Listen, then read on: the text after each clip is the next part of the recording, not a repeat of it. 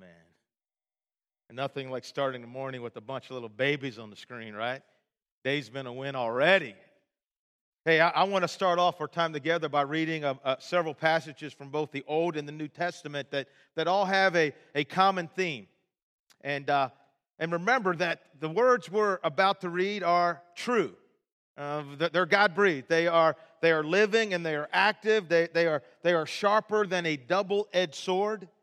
They will accomplish the purpose for which God sends them today.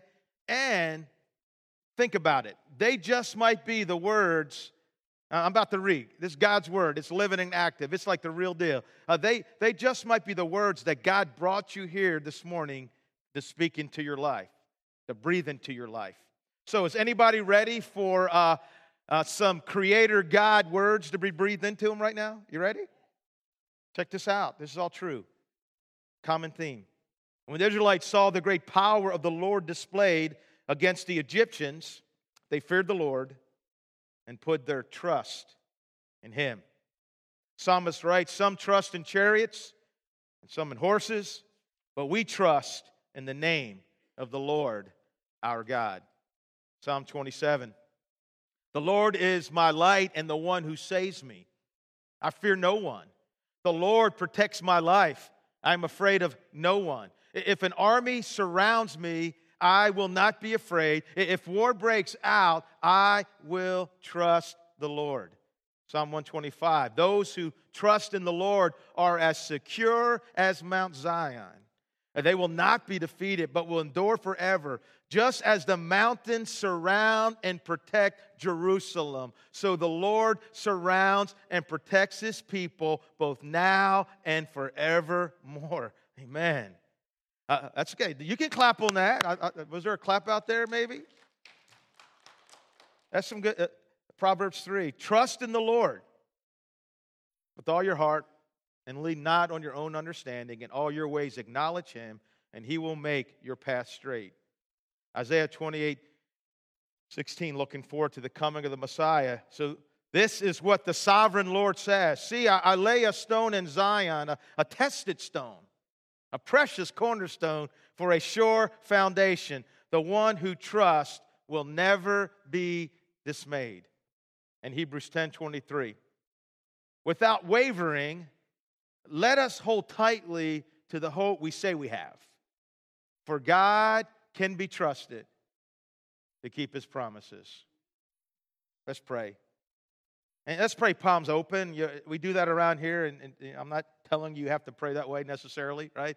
And it's just symbolic to say, God, my palms are open, my heart is open, my mind is open, my spirit is open to receive from you today. Heavenly Father, will we come into your presence, and God, there's no one like you, no one compares to you, and God, as I just thought about praying to you right now, and that song is in my head, nothing is better than watching you smile, and God, I think you feel that way about us. God, you love to watch us, your children, smile. You long for us, your children, to trust in you. And God, I just pray that no matter where we are right now in our journey with you, no matter what we're facing, no matter what is coming against us, God, that you would open our hearts and minds, that we would believe that your word is true, that your word is powerful, and God, that you're here in this place. And God, I pray that this morning that you find open hearts and open minds. God, I pray that you find fertile soil. God, speak to us. We're listening. In Jesus' name, amen.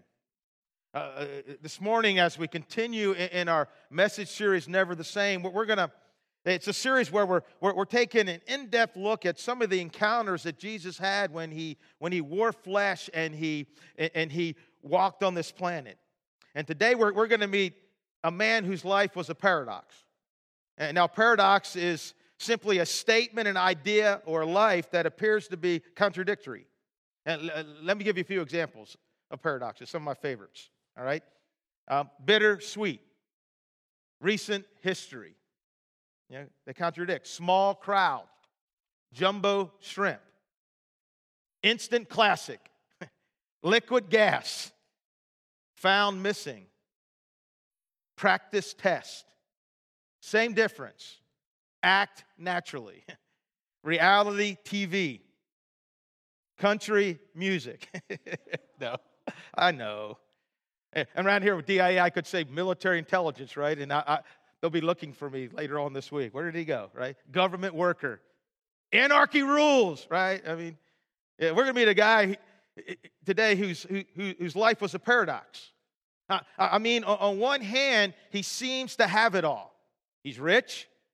He wears Italian shoes and tailored suits. He drives the newest and best cars. His money is invested. His plastic is platinum. And he lives like he flies first class all the way. He has a beach house in the Mediterranean Sea. He has a lake house around the Sea of Galilee. And he has a penthouse apartment right in the middle of Jerusalem. He's young. His belly is flat. His eyes are sharp. His pockets are full. His bank account is overflowing. He is the rich young ruler. He seems to know it all. If you don't think so, just ask him. You've got questions, he's got answers. You've got problems, he's got solutions. You got dilemmas, he has options. His calendar is full. His company's expanding. His iPhone is always ready. This guy knows where he's going, and he's pretty sure he'll get there by tomorrow. And he also seems to have achieved it all. I mean, this guy already has what everyone only dreams of: power, possession, position, popularity, and all the pleasures that his vast wealth has or can buy him. He's been on the cover of People magazine, GQ magazine, Fortune magazine, Money magazine, more times than he can count. 3 times he was Time magazine's Man of the Year. And if that wasn't enough, when it comes to legalistic righteousness, like Paul, he was faultless.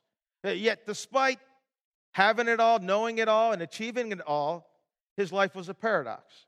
You see, one day, this 2,000 years ago, this rich young ruler asked a poor homeless carpenter from Nazareth a very unexpected question, especially coming from him. What do I still lack? Question: has anybody out there ever heard of the story of the rich young ruler? Raise your hand. You ever heard that story? And I'm not surprised, right? I mean, 3 of the 4 gospel writers were inspired by the Holy Spirit, Matthew, Mark, Luke, and John, to put this encounter on paper. And like I've already shared in the series, that Jesus had countless encounters with people, and the ones that are in our Bible must be there for a reason, right? I mean, the Holy Spirit said, hey, you got to write this down, because there's something that everyone can learn from these encounters that Jesus had with these particular people. But even if you have heard the story before, I encourage you this morning, September 21st, 2014, to hear it again as if for the first time. Yes, this morning I encourage you to come with open minds and humble hearts so that God can speak truth into your life. And listen, anytime that God's truth is breathed into our life, we become more fully alive, and we are never the same. Amen? Now, this encounter between Jesus and a rich young ruler takes place during the final weeks of Jesus' life. You see, Jesus, he's on his way to Jerusalem for the last time. And there is a rugged cross of wood waiting for him. Just a few days earlier, Jesus had crossed over the Jordan River and arrived in Judea. And as always, crowds of sick people, seeking people, and hurting people were eager to hear Jesus speak and to experience the power of his healing touch. And we read beginning in Mark chapter 10, verse 13. Mark 10, verse 13. People were bringing little children to Jesus to have him touch them. But the disciples rebuked them. When Jesus saw this, he was indignant. He was angry. He was ticked off. That word indignant is the very same word used to describe Jesus' anger when he overturned the tables in the temple. He said to them, "Let the little children come to me, and do not hinder them. For the kingdom of God belongs to such as these." I tell you the truth, anyone who will not receive the kingdom of God like a little child will never enter it. Now let's hit the pause button for a minute. What does it mean to receive the kingdom of God like a little child? I mean, what qualities do children have that are essential for entering the kingdom? Well, I can think of a few. Children, and as I say them, ask yourself if you possess these qualities. Children are eager to learn, excited to grow, quick to forgive, hungry to love and to be loved. They can find joy in the simplest of things, right? Give them a little 5-cent lollipop and watch how their whole world changes instantly, right? Wow, just a lollipop. Man, if I could get excited, I do like lollipops, though. They really are, especially the ones with gum. I like blow pops the best. Little children love to dream and imagine. They love to please and make other people happy. Little children, they're teachable and they're trusting.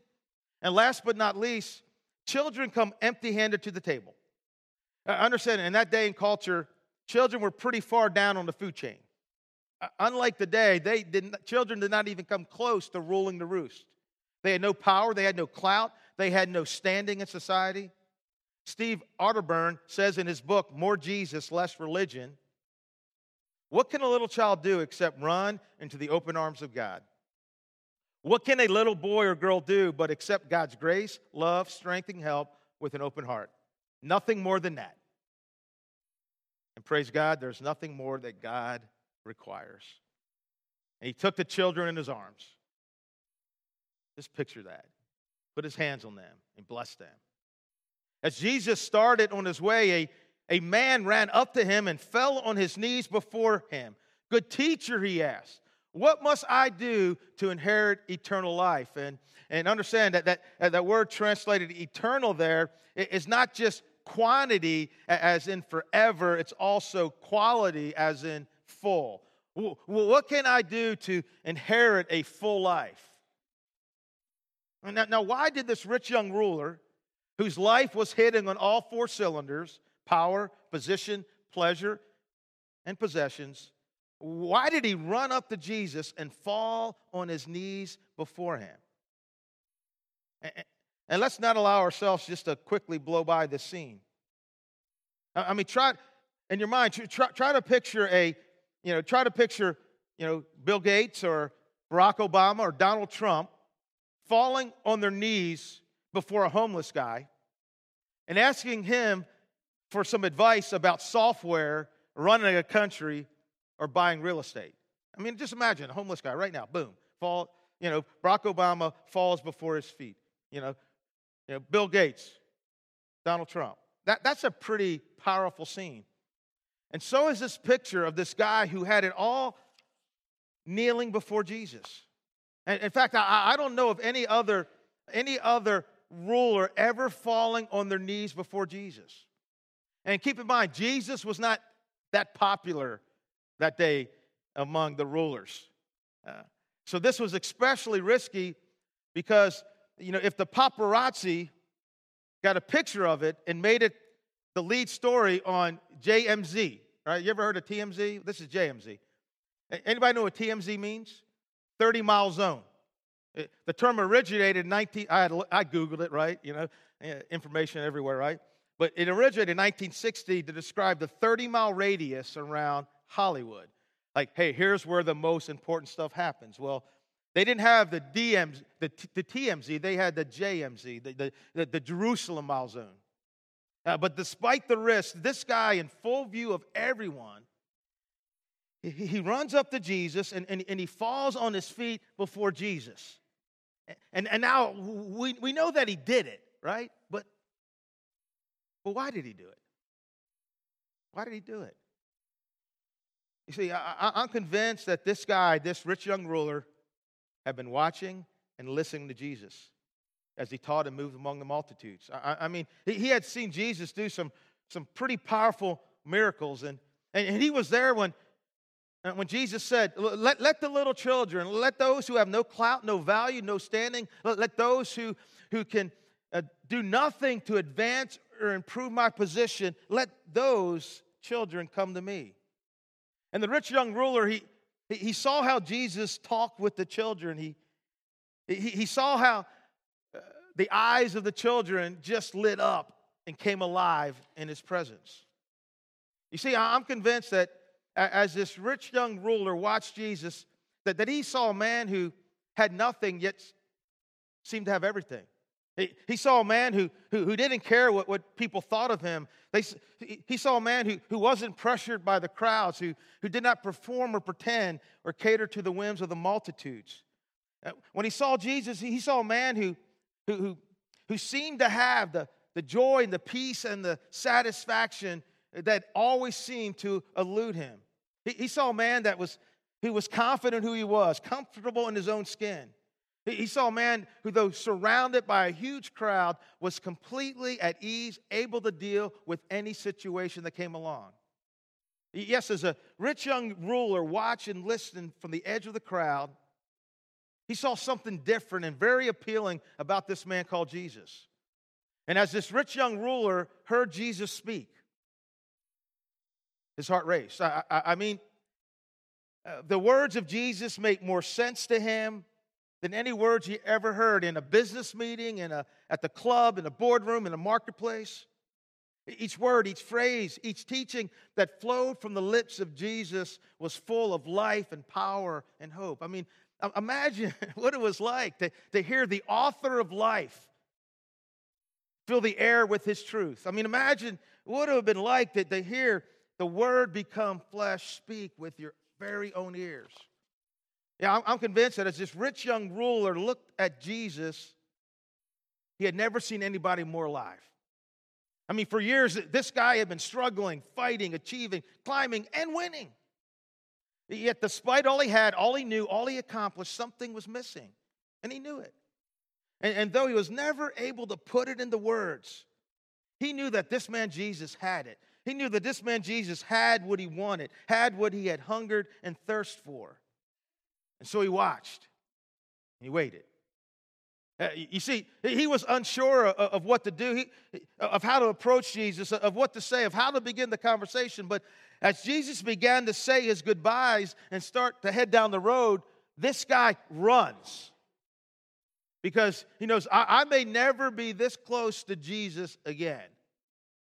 And he falls before the one who has the very thing that he was looking for. Good teacher, he asked, what must I do to inherit eternal life? In other words, good teacher, what must I do to have what you have? What must I do to fill this emptiness in my life that none of my achievements, that none of my possessions, that none of my promotions, that none of my experiences have come even close to touching? What must I do to have an eternal kind of life? To have the life that you have. And I love where Jesus begins his answer. Why do you call me good? No one is good except God alone. In other words, well done. A plus. You got it right. I am good. Capital G. And since only God is good, then I'm God. And therefore, not only can, but I will answer that question for you. So I hope you're ready, because what I'm about to say is the final word on the eternal kind of life. You know the commandments? The guy's looking up at him. Do not murder, do not commit adultery, do not steal, do not give false testimony, that's lying, do not defraud, honor your father and mother. Not for one think that when this rich young ruler hears Jesus say that, he's a little disappointed. I think he's thinking, yeah, I know that. I know that. I've been doing all that stuff since I was a boy. And it's not working. God still feels distant. He still doesn't feel close. Something is still not right. There has to be more than that. All these I've kept, the young man said. What do I still lack? Have you ever asked or felt like asking Jesus the same thing? Jesus, I've been doing this Christian thing for years. I go to church every week. I drop my 10% of the plate even when money is tight. I serve where I can. I read the Word several times a week. I help when needed. I sing in the praise band. I pray. I preach sermons. I keep the nursery. I buy books and tapes. I go to conferences and seminars. But it doesn't seem to really be working. I still don't have this abundant, filled with an inexpressible and glorious joy life that is promised in the New Testament. God still doesn't seem to be all that close. Something's still not right. What's missing? What do I lack? There has to be more to the Christian life than this. You ever been there? Ever done that? I have. More times than I care to admit. When Jesus heard this, he said, you still lack one thing. So everything you have and give to the poor, and you have treasures in heaven. Then come follow me. At this, the man's face fell. And he went away very sad. The Greek literally says he went away surrounded by grief. Why? Because he had great wealth. Man, I hate when movies end this way. What a bummer. I mean, call me a dreamer or idealist, but I like to see the good guy get the girl. I like to see the underdogs win the championship, the disease cured, the marriage recovered, the battle won. And I want to see the bad guy either change or die, right? If Commodus doesn't change, I want Maximus to kill him in the Roman Colosseum. That's what I want, right? That's how I want the story to end. I mean, think about it. This guy finally finds the answer he's been looking for. He finally discovers what was missing in his life, the thing he still lacked, and he walked away from it. At this, the man's face fell, and he went away surrounded by grief. And you know what? I picture Jesus at this moment reaching down and helping the guy back up. Remember, he had fallen at Jesus' feet. And then Jesus looking him straight in the eyes, not saying a word, and then watching him walk away. And you know what? I think as Jesus watched him walk away, his face fell too. Maple Grove.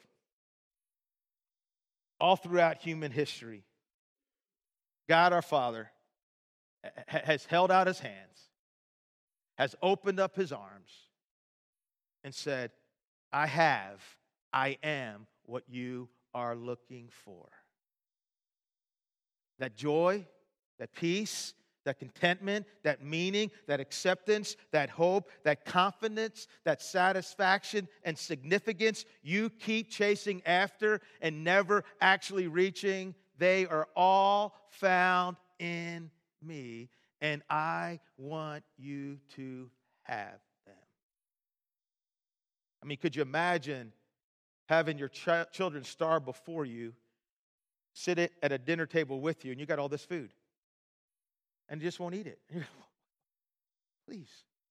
It's here. I prepared it. I cooked it. It's your favorite. It's just the nutrition that you need, and they won't eat it. Jesus looked around and said to the disciples, how hard it is for the rich to enter the kingdom of God. The disciples were amazed at his words.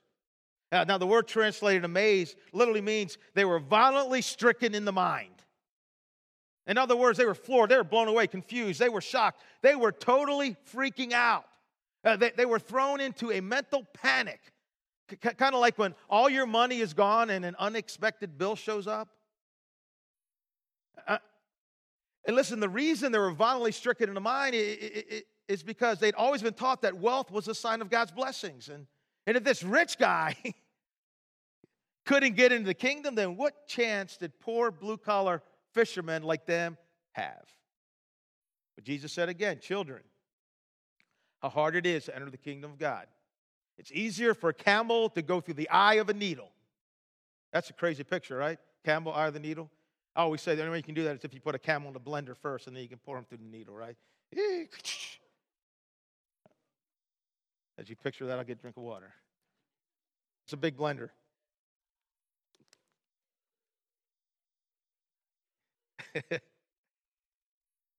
Disciples were even more amazed and said to each other, who then can be saved? Jesus looked at them and said, with man this is impossible, but not with God. All things are possible with God. All things are what? All things are what? You're going through a hard time, difficult time, right? All things are what? And Peter said to him, Peter's always watching, right? And this encounter with the rich young ruler, it got his attention, it got him thinking, and he's starting to see what Jesus is saying, and he's thinking, okay, Jesus, so I think what you're saying is that this kingdom is entered by reckless abandon, by total commitment and radical trust, by leaving all to follow you. Hey, we've done that. And then Peter speaks his thoughts out loud. We've left everything to follow you. I tell you the truth, Jesus replied. No one who's ever left home or brothers or sisters or mother or father or children or fields for me and the gospel will fail to receive 100 times as much.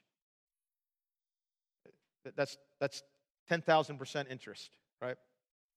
If someone guaranteed you, say, if you invest with me, I can guarantee you 10,000% return.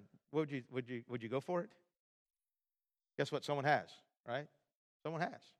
Jesus said, hey, you invest with me, your return will be 10,000% in this present age, homes, brothers, sisters, mothers, children, and fields, and with them persecutions. In the age to come, eternal life. But many who are first will be last, and the last first. They're on their way up to Jerusalem with Jesus leading the way. And again, Jesus is leading the way to Jerusalem. He's leading the way to the cross. And the disciples were astonished. I mean, Jesus always kept their head spinning like he keeps our head spinning. While those who follow were afraid, they're afraid. We're following Jesus. We also know that the opposition to him is really starting to heat up. Again, he took the 12 aside and told them what was going to happen to him. We are going up to Jerusalem, he said, and the Son of Man will be betrayed to the chief priests and teachers of the law. They will condemn him to death and will hand him over to the Gentiles, who will mock him and spit on him, flog him, and kill him. 3 days later, he will rise. Question, why did the Holy Spirit inspire 3 writers to put this encounter with Jesus on paper? What's the point?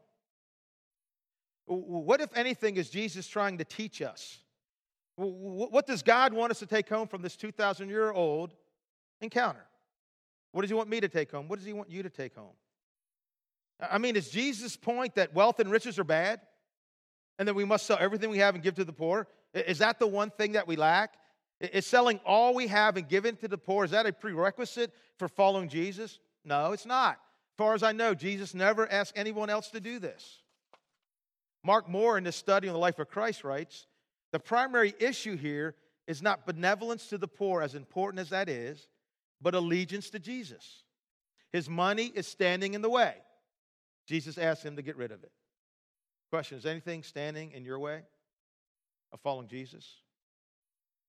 I understand, to limit the one thing lacking simply to wealth and materialism is to miss the point that Jesus is making here. Is to remain on the surface and fail to plunge the deeper meaning. Yes, wealth, money, and things were a major issue and stumbling block for this guy like they are for so many others. And for him to picture his life without them, well, he just couldn't do it. He just couldn't let go. So his face fell and he walked away. But understand, his inability to let go was merely a symptom of a much deeper and more prevalent issue. And what was that deeper issue? Why couldn't he let go?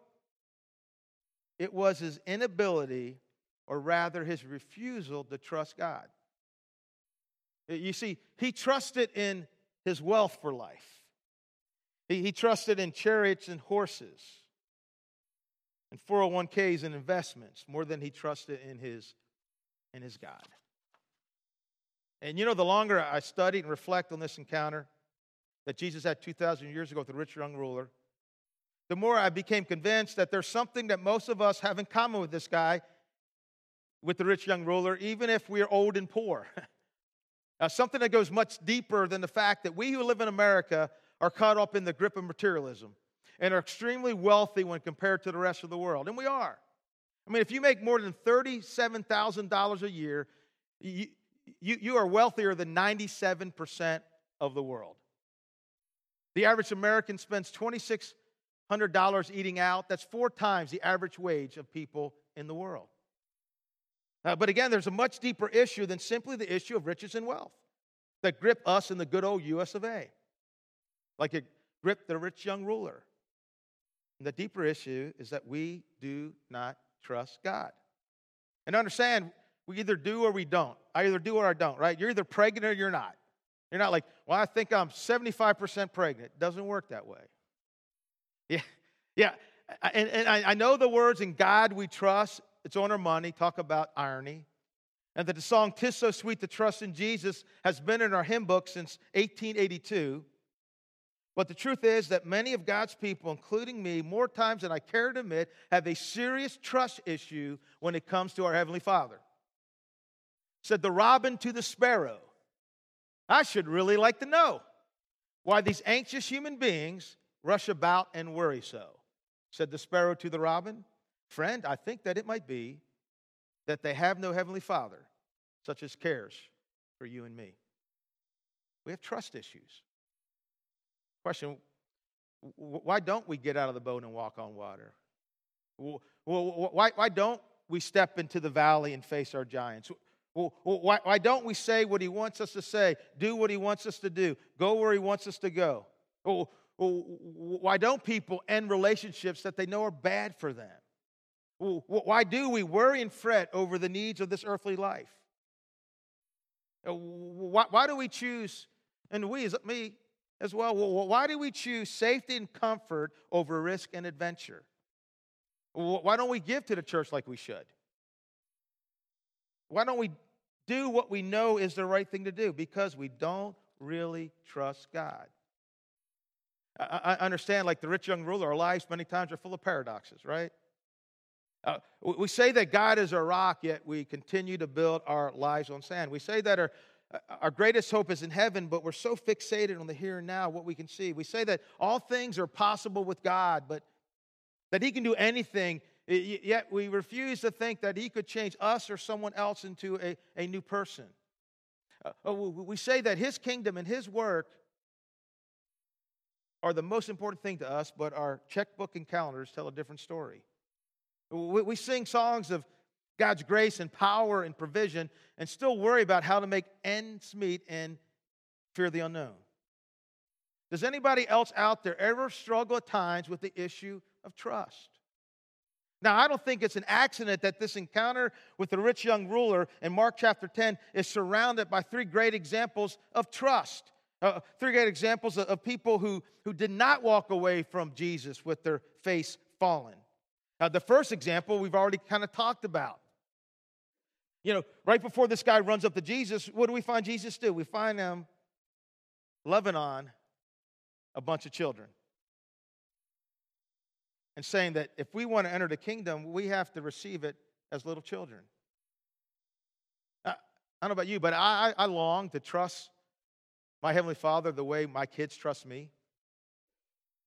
My children, I'm sure yours as well, they trust me to feed them, to clothe them, to give them a place to live, to care for them when they're sick. I mean, they never worry about bills being paid, having food on the table. Is there going to be clean water when I turn on the spigot? Am I going to have a place to lay my head? Why? Because they trust me to take care of them, even though I'm far from all-knowing and all-powerful. Maple Grove, act like a child, trust God, enjoy life. And the cool thing is, God wants us to have that kind of trust. In John 14, he's heading to the garden. He's about to be arrested. His guys are really like, wow, I'm really not too excited about what's happened here. I'm freaking out. We're a little bit troubled. And what does he say? Do not let your hearts be troubled. Trust in God. Trust also in me. See, God wants us to trust Him. Just like we want our children to trust us. Trust me, I'll take care of you. Trust me, I'll be there for you. The second example of trust in Mark 10 is Peter and the other disciples. I mean, Peter looks to Jesus with hope in his eyes. He says, we have left everything to follow you. I understand it's been nearly 3 years since these guys literally left everything to follow Jesus. What a powerful example of trust. What an incredible investment of their lives. No wonder Jesus gave them a return of 10,000%. But as powerful as that example is, to me the most powerful example of trust in Mark 10 is the trust that Jesus displayed in the Father by going to Jerusalem, knowing there was a cross there. I mean, Jesus had complete trust in His Father's plan, agenda, love, and promises and purposes. We are going up to Jerusalem, He said, and the Son will be betrayed to the chief priests and teachers of the law. They will condemn Him to death, will hand Him over to the Gentiles. They will mock Him and spit on Him, flog Him and kill Him. 3 days later, He will rise.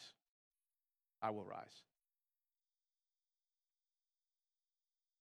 one lack of trust picture surrounded by three trustful pictures. Now, I want to make a few summary statements and as we determine whether or not we want to take this home. Number one, the one thing that many of us lack in our walk with God is what? It's trust. Again, the way, and we definitely includes me, the way we worry and fret and fear the unknown at times makes you wonder. It definitely makes the robin and sparrow wonder. Is there really a Father in heaven that's all-powerful, that's taking care of us? You know, on a scale of 1 to 10, I put in your notes. With a 1 being you have the trust of the rich young ruler, and a 10 being maybe you have the trust of the robin and the sparrow. You really trust God. Where do you fall in your trust of God? And understand, if we refuse to own something, we can never fix it, right? Say, hey, I got a trust issue with God. And number two, this lack of trust in God is not without consequences. It causes us to live our lives with our faces down. It causes us to miss out on that peace beyond all understanding. Right? Isn't that what Paul said? Do not be anxious about anything, but pray about everything. Right? And God will guard your heart and mind in Christ Jesus and give you a peace. It would be like, how can you be at peace? Well, I don't know. I just am. A lack of trust will cause us to wander and live our lives like God's people in Numbers 13 in a dry, lifeless desert wilderness as we wander around, rather than living in the beauty of the promised land. It causes us to be surrounded by grief and to walk away sad. It causes us to miss the adventure of living for the glory of God and being a part of a story greater than our own. I mean, question, when Peter and the rich young ruler look back on their life, who had regret and who had a testimony? Number three, many of the things that we put our trust in, what am I putting our trust in, are in reality what? Sinking sand. What he trusts in is fragile.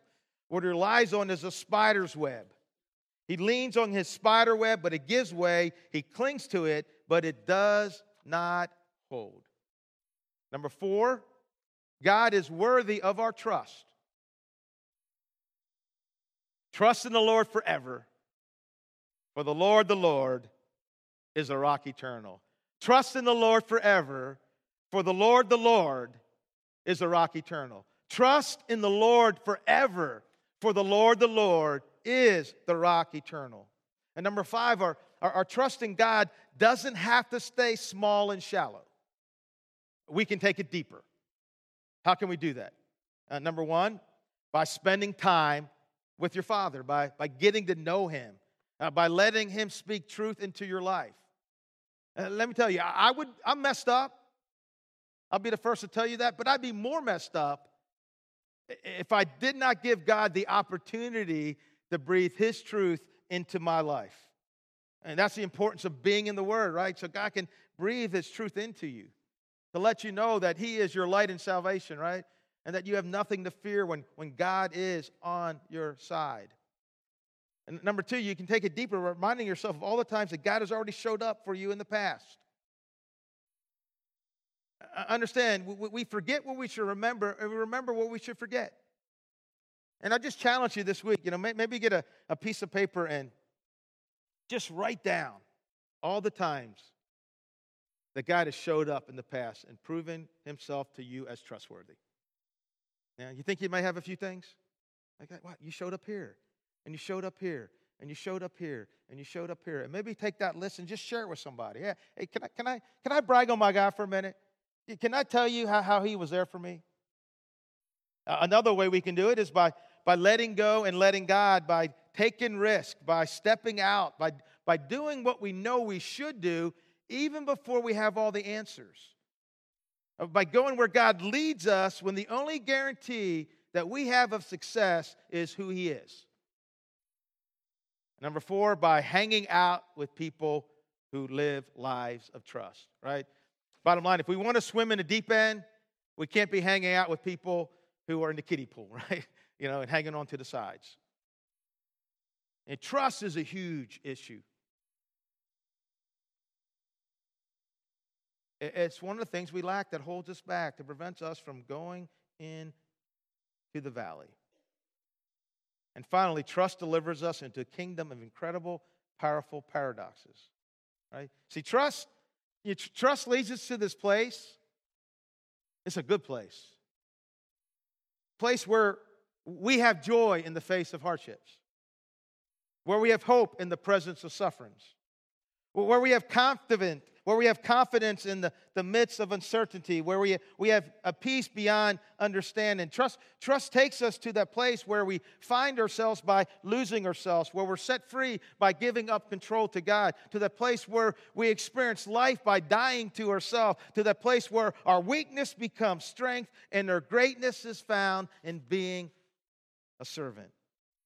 Some trust in chariots and some in horses. But we trust in the name of the Lord our God. They are brought to their knees and fall, but we rise up and stand firm. Amen?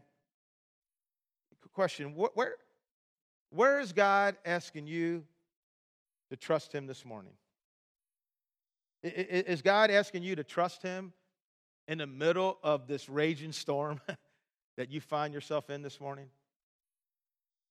Is God asking you to trust Him in the way that you handle your finances? Is God asking you to trust Him in your marriage, in your married life?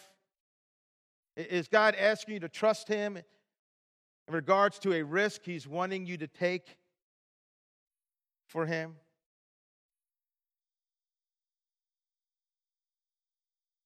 Where is God asking you to trust Him? Just trust me. Trust me. Trust me. And I got to tell you that as a church, God will be asking all of us to trust Him when we roll out our 3-year strategic plan, 3 weeks from today. And listen, as we move forward to become a church that is literally driven, not by a budget, not by programs, not by opinions and agendas, but driven by life change, driven by that, hey, man, we want to become a church that is all about sharing our faith, growing in our faith, and demonstrating our faith into a watching world. We will be tested and we will be challenged. I mean, I have no idea all that will happen between now and October of 2017. But I know we'll be challenged and tested, and God will ask us to trust Him. It's kind of interesting to me. Today is a special day to me for a lot of reasons. Number one, it's Gentile's birthday. That's always cool. He cares for little children, doesn't he? I mean, Gentile was born in an orphan in China, but God had a plan for him, right? And I got invited into that plan, and that just like rocks big time. And it's also, you guys were asked to trust God on the third Sunday in September 2010, and so was I. Because on the third Sunday of 2010, I stood up here and began my first year of ministry at Maple Grove. And today I stand up here, and they said it wouldn't last, right? And today I begin my 5th year, serving with you as we seek to do God. And you know what? I think God, it's Gentile's birthday. Awesome. It's cool to think that 9 years ago, see, this is something out. This hit me if there's a typo, forgive me, because this hit me at 4 o'clock this morning. But I have a 3-week commitment I'm asking people to make at Maple Grove. And it's pretty simple. And Bill and Glenda, would you just help me get these passed out?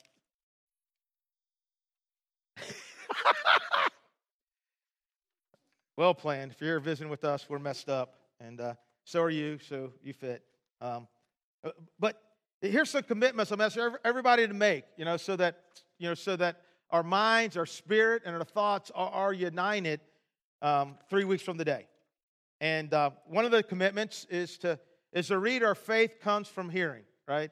You may already be doing your own Bible program, and I get that, but if you could, just for the next 3 weeks, I have some extra copies back there. There's power in all of us reading the same stuff. I mean, I think it's more effective having us all hear the same message at the same time. Imagine if we gave everybody headphones and we said, here's 200 messages you can choose from, and we all heard different things. It'd probably lose some of the power that could happen in this room. So I just want to encourage you, there's copies back there of the Read the Faith Comes from Hearing. I'm big on reading the Bible, because if I can get you to read your Bible and hang out with Jesus, then my job's done, right? My job is easy, okay? And you're going to make one or more of these commitments. Stick these in your Bible, stick them in your refrigerator, okay? One or more of these, right, in the next 3 weeks. That we're having a prayer time on October the 4th at 6 p.m. Encourage you to be there for that time of prayer, okay? Another commitment, I'm going to attend church every week during the next 3 weeks leading up to October the 12th. Now, fast at some time during the next 3 weeks, right? A meal, a day, all right, etc. To pray daily for His church at Maple Grove. I'll pray for God's will to be done at Maple Grove as it is in heaven. Number 2, I'll pray for the Holy Spirit to move in His people in a powerful, obvious, and unifying way. Number 3, I'll pray for the leadership of Maple Grove to be strong and courageous for Him and for His glory. Number 4, I pray for a movement of surrender to His purposes, trust in His provision, and excitement. Another word could be pumpification, right? About His promises to overtake and overwhelm us. And 5, I pray for everyone in Maple Grove, including me, to die to ourselves and to make it all about Him. And I really believe we do this, right? We'll be in the right place, right? Because God has great things He wants to do in us and through us. And I'm excited about year 5, right? I know what the stats are, a lot less than 3 years, so we're breaking those stats together, right? I don't plan on going anywhere until God takes me home. That'll be awesome too, right? Sometimes I think about that, don't you? It's like, man, that's going to be so good. So good. Man, it's so good and so sweet and forever. But as long as we're breathing, He has us here for a reason. So I encourage you to make one or more of those commitments. And again, just ask God, and I always refuse, and I'll continue to live in my delusion that you're messed up like I am and that you also struggle with trust. And He just wants you to trust Him. And like those babies, right? I just love watching those babies, and they're just chilling, and they're enjoying themselves. And God, sometimes I know He wants to say to me, Steve, be still and know that I'm God. Steve, cease striving and just trust me. Steve, I got this. I got this. I am trustworthy. Just trust me so you can enjoy life. And whatever area you're struggling, just ask for God to give you the ability to trust Him. We're going to sing this song, you guys know, "'Tis So Sweet to Trust in Jesus." And it was written, by a lady who, she had lost her husband, and they were at the beach, as the story goes, and her husband heard the screams of someone in the ocean that was drowning. He went to try to save her, and in the process, the boy pulled him under, and she lost her husband, and now was a single mom in a very difficult time, and she struggled for a long time, and there's one day when a care package of just what she needed showed up on her porch, and she was just reminded of God's provision, and that care package and God's provision led her to write these words that we all know so well. 'Tis so sweet to trust in Jesus. And as we sing, I just pray that the Spirit just moves you to whatever areas you need trust, that you'll just trust Him and you just chill. We'll just take it easy and just let our dad take care of the big stuff, right? Would you stand and pray with me? God, we love you so much, and it's an honor and a privilege to be in your presence. And God, I pray that right now as we sing a song, we know this song. And God, that maybe we would see you and hear your words, that you said to your guys when they were troubled. Do not let your hearts be troubled. Trust in God. Trust also in me. And God, help us to trust you. Help us to lean hard into you. And God, may this time of praise be a time of recommitment and a recalibration to say, I'm going to trust in God because He's trustworthy. In Jesus' name, amen.